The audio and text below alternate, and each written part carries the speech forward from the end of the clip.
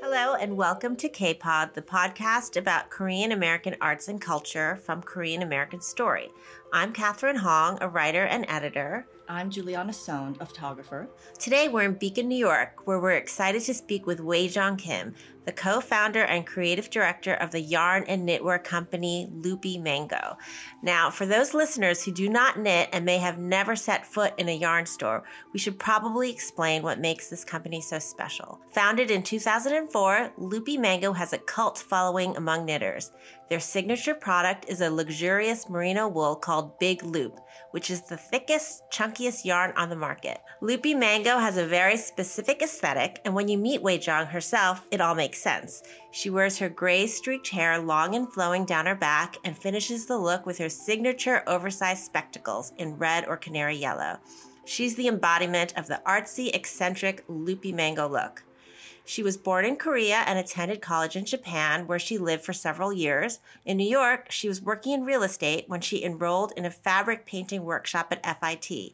That's where she met Anna Pulvermacher, a former software engineer and aspiring artist who is now her business partner. Loopy Mango is now carried in stores across the country and around the world. Next fall, she and Anna will be publishing the first Loopy Mango book with Abrams. We're so pleased to be interviewing Oejong today. Welcome, Oejong. Thank you for having me. Well, thank you for being here. I would love to ask you, when I started knitting in 1999, and the knitting scene was so different than what it is now. And when Loopy Mango first came on the scene, it was this big event because it was so different from everything else that was there. Your signature yarn, Big Loop, is so distinctive. It's like delightful. There's a cartoon childlike quality to it. Can you tell us how you came up with the idea of such a thick yarn? We used to have a store in Soho, and we had this knitting class. And people, in New York, are so busy, they can make even second session. So Anna and we thought about a lot how bring people come back and knit. And so there wasn't really a really chunky yarn out there. You can make a project within the classes. So then we start researching market and start developing our own yarn. So the Big Loop, actually you can make a head for complete beginner within 20 to 30 minutes. I have a question about the big yarn because I think of that look as so integral to your design, your vision, but you're saying it was really for kind of pragmatic reasons. Yeah. So how did you shape that together? Because it now seems like that's all you want to work with. You're not making this yarn because you have to teach a class in an hour. So when we developed the yarn, I came up all kinds of ideas. So this yarn wasn't like very crafty. You can actually make like architecture object with it. So I like the idea that it's just not just craft, but also you can create so many possibilities. I mean, you can create so many things. I feel like when you came up with this Big Loop yarn, because it was so new and different, for anyone who's not familiar with knitting, a very bog standard needle size for yarns is like a size like 8, pretty average. It goes down to like ones. I think, does it go down to zeros? 0 to 100. Yes, 0 to 100. And Loopy Mango occupies a 35 to 100 needle 50 size. to, yeah. So it's 50 to 100? 100.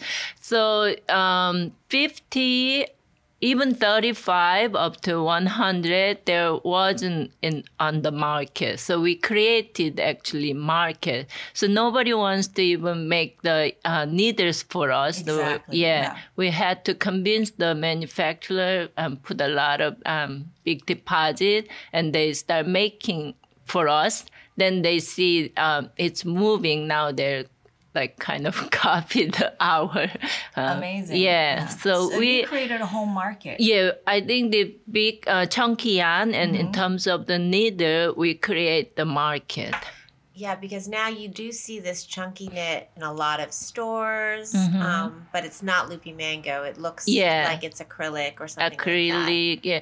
Because we are very specific about what we are doing. We only want to use 100% natural fiber and also where it came from, the sources. So this like wool is a commodity, so we can't control the price really. So we do whatever we can do. But yes. One thing I was struck by was when someone told me how cultishly revered your yarn was, and how she had to save up her money to buy, a couple of skeins that she was lusting after, and it is quite expensive because it's sourced so well. So what gave you the bravery to, as new entrepreneurs, to say, I'm gonna make this crazy big yarn, and I'm gonna charge what it's gonna cost me, which is not insignificant. It's kind of ballsy. How did you? It's same as the fashion industry. You like right now it's mass produced. Like if you go Forever 21, you buy $20, like even dress, but it's disposable, and you wear a couple of times, you don't feel good anymore. Like compared to good quality clothing, I think like our yarn is the same thing. Like we are not intend to make a big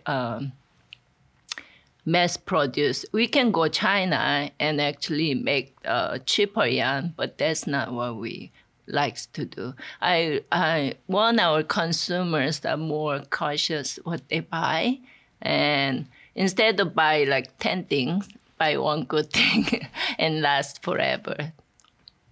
So when you introduce a distinctive yarn like Big Loop and you have to manufacture your own needles to accommodate it. Not only do you need to make the needles, you need to come up with a design. Yeah. So the proportions and it's so different. And so not only are you a business person, but you are also the designer. Yeah. And so you come up with garments, home items, sculptural items. I see chandelier covers. And so can you talk to us about this vision? It's almost like a lifestyle brand. Well, yeah, it's lifestyle. I mean, when I go to before I started business, I had to, I have no idea because I was a beginner knitter. And when you go to yarn store, they're not very kind, actually. They think you know about knitting. That's why you come and buy things. So I had to go to buy like one yarn, one store, and then they don't have a color I like. And I had to go uptown, downtown, and then I have to look for knitters. So I thought, if someone just present me like this design with everything I need, that would be so good. A kit. Yeah, that's how I come up DIY kit. And is that right?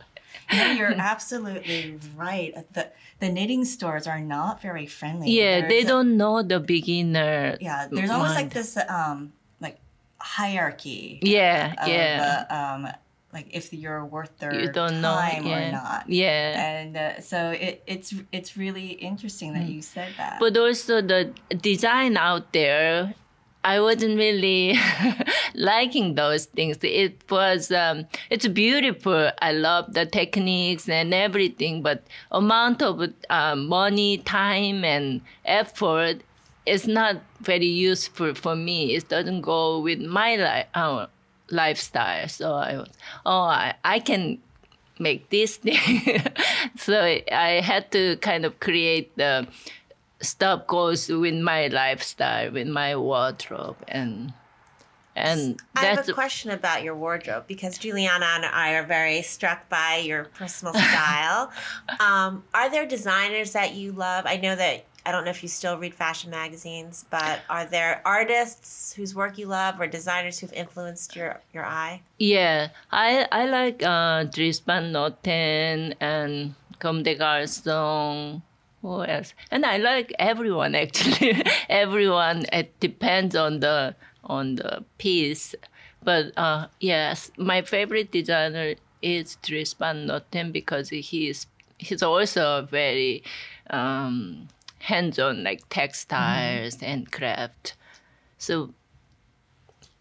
And I'm very thrifty, actually. Right. I buy a lot of my stuff at thrift store, like Goodwill, Salvation Army. So when I design pieces, I also very thrifty. I try to make the best out of the material, so it doesn't cost too much to our customers. Right. Maybe we should describe what you're wearing today for those who can't see. So Oejong is wearing a suit, a houndstooth jacket and pants. $7. A red ruffled blouse. $1.50 in LA. And some brogues. Men's style brogues. This one actually I got it on sale some shoe store. But also my accessories, not today, but or thrifty very. We don't have this in Korea, so I really love this idea, recycling and sustainable fashion. Yeah, the whole idea of used clothing is so yeah, in Korea it's like only poor people. My mom could never get her head Oh, around no. that concept. You came on the scene right as these fiber arts and these handicrafts were really taking off. Not only is knitting having a resurgence and popularity, but weaving, spinning, and embroidery is making a huge comeback. Yeah, huge renaissance right now. I think one fact was the recession. Because of the recession, people want to make some. They didn't really travel that extravagant thing, but they want to do making little things, more experience. But also like knitting, crochet. Also like stitch embroidery, it kind of skipped one generation. So they used to see, like I used to see my mom doing it, but and especially America, people, young people say like they don't see her mom doing it, but her grandma does. And they don't have this preconceived notion that knitting is like not cool. They actually think knitting is cool. Like because doing something with their hands, it's cool. Maybe we could now go back to your earlier career because I'm interested in the fact that you started off working as an interpreter. And before that, attending school in Japan. So tell us a little bit about how you decided to go to school in Japan. Yeah, that was, I always wanted to go abroad. So Japan was very close to Korea. So my parents agreed me to go school in Japan. So that's how I went to Japan. And then I got a degree in Japanese linguistics, and that's how I became an interpreter. So I worked freelancer for a few years. Then I opened a Korean-Japanese fusion restaurant in Nagoya. That was like for 3.5 years. Then I decided to come to New York, USA. And as a kid, were you very creative? Did you ever think about becoming an artist or going to art school or fashion? Not really. I always liked art, but I never thought I had a talent. But also like in Korea, craft and even art wasn't that popular. So, you want your children to become a lawyer or something more stable. Yes. So it wasn't like, I wasn't really interested in anything like that. But I learned knitting when I was I guess around 9 and 10 years, but I wasn't interested in, but I stopped doing that like for a long time. That after I came to America, I found the crochet hook in my suitcase, and I always wanted to do something with my hands. And I went to Barnes and Noble and went to the yarn store, bought a book and bought yarn and start crocheting, and it was so much fun. I couldn't stop doing it. So at that time I met Anna. And when you were in Japan, did you just love it? I mean, there's a reason you stayed, right? Yeah, I love Japan because it was very, to me, it was very free. Like Korea was very, especially when you're a woman, it's very suppressed. What do you call it? Yes. So you have a social like attitude. You're woman in certain age, you have to behave like in a way the society wants you to be. But in Japan was like everything was free. When I go to Harajuku, they dressed up like freely. They smoke cigarette on the street, women and men.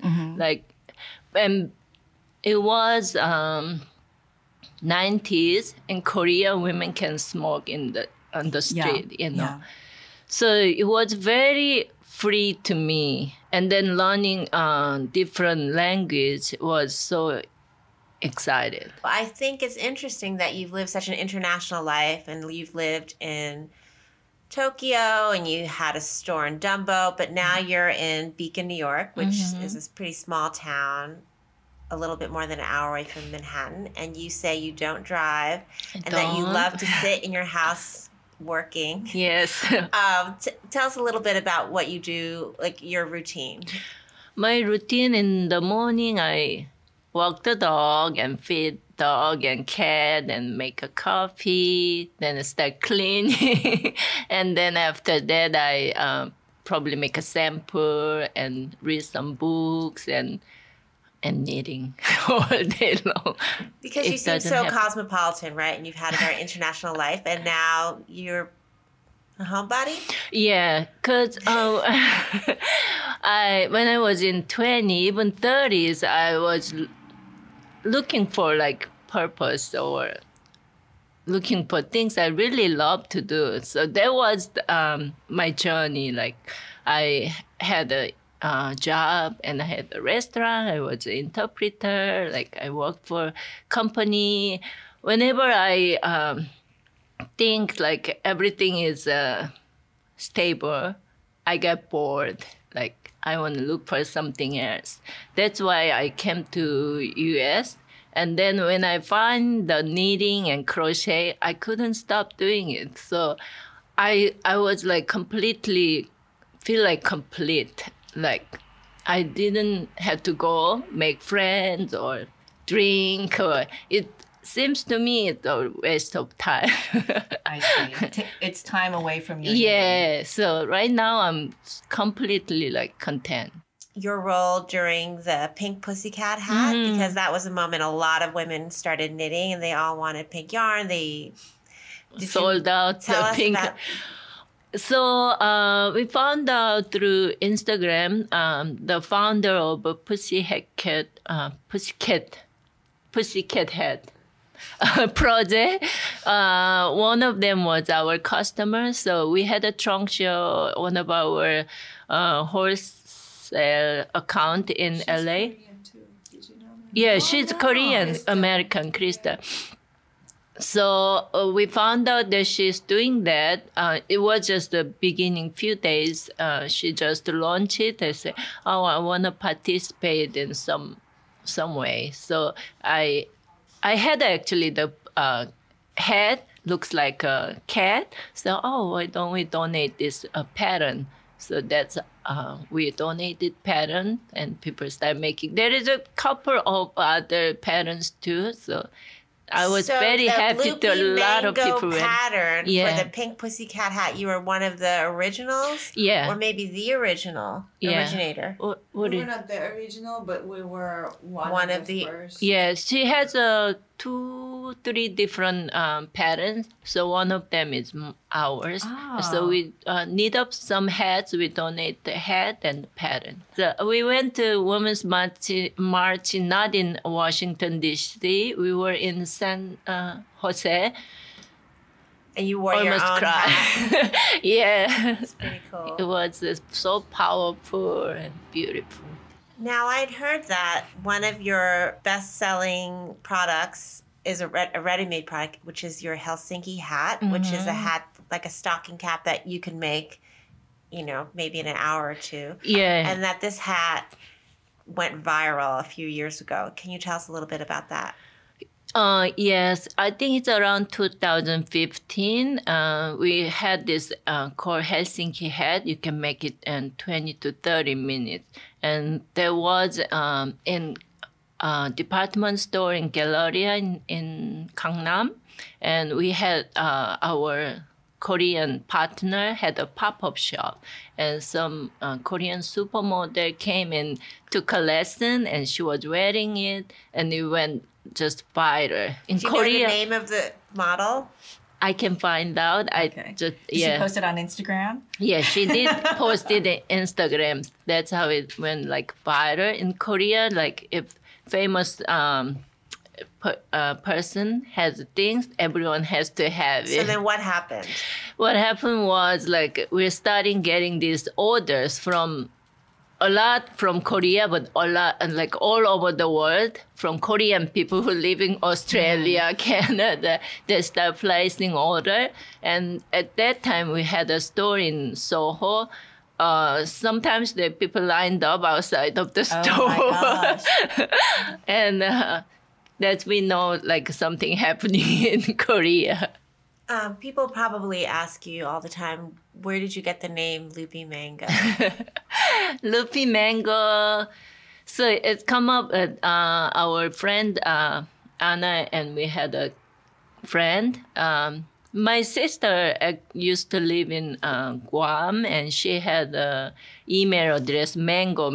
So whenever I get the email, I feel, very exotic and happy. So we are trying to name our company, and one of our friends said, you guys are very loopy, but also it's a connotation of loop. Why don't you call it Loopy Mango?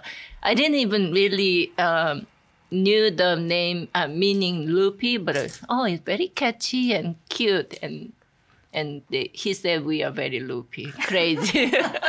I thought I read very... that Loopy Mango was named after your pets. Am I wrong? Oh, the other way around. So I had German Shepherd, female. So I named her Loopy, and still have an orange cat named Mango because he's orange. I would love to talk about your partnership with Anna. I think it's always so lovely to go on a journey with someone. I know that for me, being a photographer and working on my own, it gets lonely. You have to self-motivate. And the fact that you two are so close, that you moved to Florida together, and that you have this business. I would love to talk about how you support each other. Not every partnership works out very well. And we actually had a third partner, and she quickly vanished. Like she was Anna just met her. I mean, they became friends. She was also Russian who just came to New York, so she didn't really participate much, and we barely pay rent. She said, where is my salary? So she doesn't have the concept that, when you own your company, you have to make... You have to own it.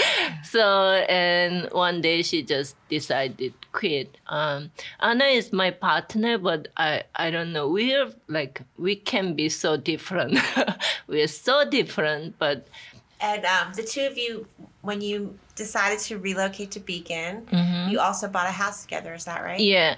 So she's like a business partner, but it's like more like family. She's my sister from different mom, and I can completely 100% trust her, but she's been there for me. Like, would you share with us a little bit about what is striking a nerve today, if you're comfortable?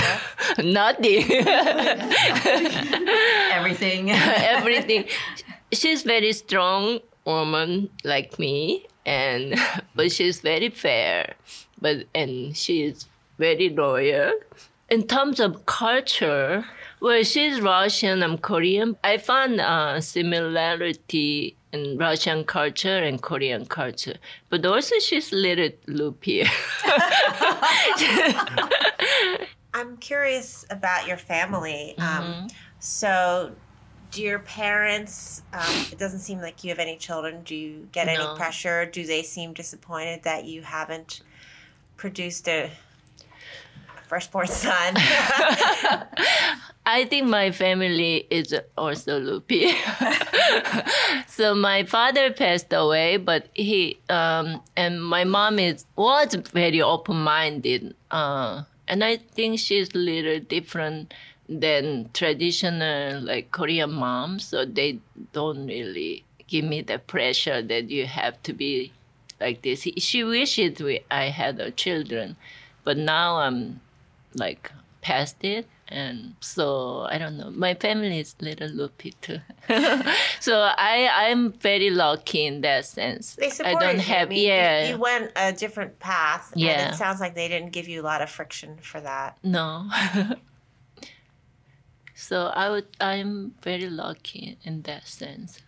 I don't have the pressure, but also even if I have the pressure, I do what I want to do. So following you on Instagram, I feel like I'm getting a sense of your whole vision, your life, and it's not just clothing and it's not just yarn. There is a real sensibility about like quiet time and having tea, and your projects where proceeds go to benefit women who are running for office. And how does that influence your company and your values? So my life has not been like this. Like finally, it became more organized. So I moved from Japan to here, and I studied the business. So it was like more chaotic than now. And Anna was married, she got divorced, and then I got married, I divorced, and I moved the store location like many times. And also we moved from like New York to Massachusetts, Florida, and last year we moved to Beacon, and finally I can sit down and have a tea. But before that, like everything is in order in my mind, but everything was kind of chaotic. But now like everything is come to like that stage. Well, thank you for sharing your story with us. Thanks, Blake. Thank you for having me. K-Pod is a production of KoreanAmericanStory.org. Our producer is Kevin Park, our editor is AJ Valente, and our executive producer is HJ Lee. You can email us with comments and suggestions at kpod@koreanamericanstory.org. You can see my portraits of all our podcast guests at koreanamericanstory.org. You can follow me on Instagram at Juliana_Sohn. For news and updates on K-Pod, follow Korean American Story on Instagram, Twitter, and Facebook.